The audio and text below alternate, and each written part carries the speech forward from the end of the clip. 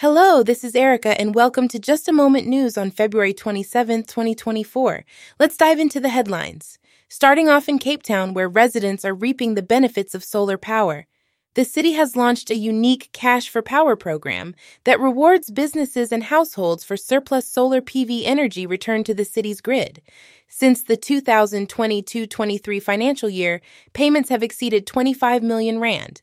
This initiative is a first among South African metros, offering cash in addition to municipal bill credits, making the scheme accessible to both commercial entities and residential customers. The program has already acquired over 25 million kilowatt hours of solar power as of February 1st, with disbursements surpassing 19.4 million rand for the feed-in tariff and an extra 6.4 million rand from a 25 cents per kilowatt hour incentive to encourage participation. This scheme is part of Cape Town's strategic plan to diversify and decentralize its energy supply, aiming to incorporate up to 1 gigawatt of independent power over time.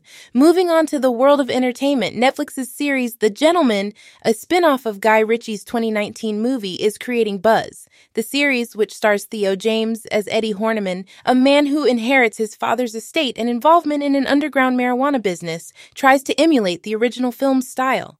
However, it seems to struggle to fully capture its spirit. Critics have pointed out that the series often comes across as a diluted version of its cinematic predecessor, lacking the same depth of character and narrative engagement. Despite these flaws, Kaya Scotolario's portrayal of Susie Glass, a crime boss with more depth and agency than her film counterpart, adds a layer of intrigue to the series. In other news, a maritime mystery has been solved. The SS Nemesis, a ship lost in 1904 off the coast of Australia, has been discovered by Subsea Professional Marine Services. The ship vanished following a severe storm while transporting coal to Melbourne, resulting in the loss of its 32 crew members. The discovery was made off the coast of Sydney, under 525 feet of water.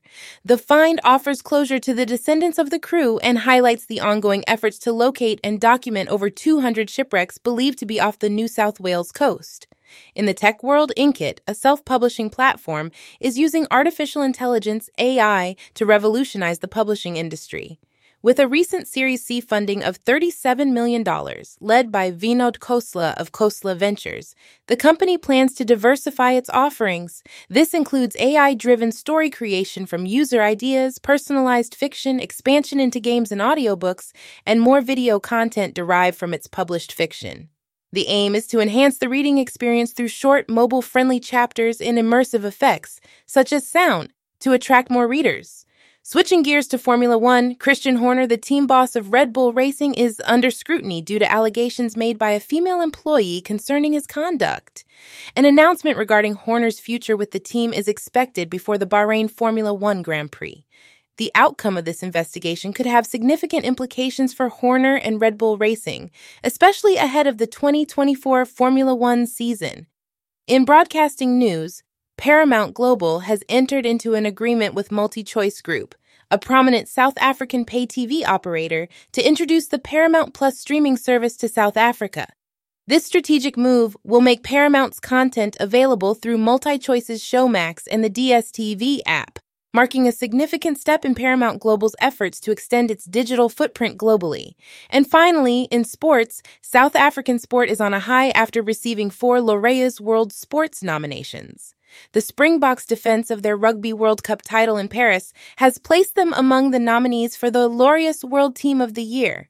In addition, sailor Kirsten Neushofer has been nominated for the World Action Sportsperson of the Year, and the nonprofit organization Justice Desk Africa is in the running for the Sport for Good category. That's all for today's headlines. This is Erica signing off from Just a Moment News. Stay safe and have a great day.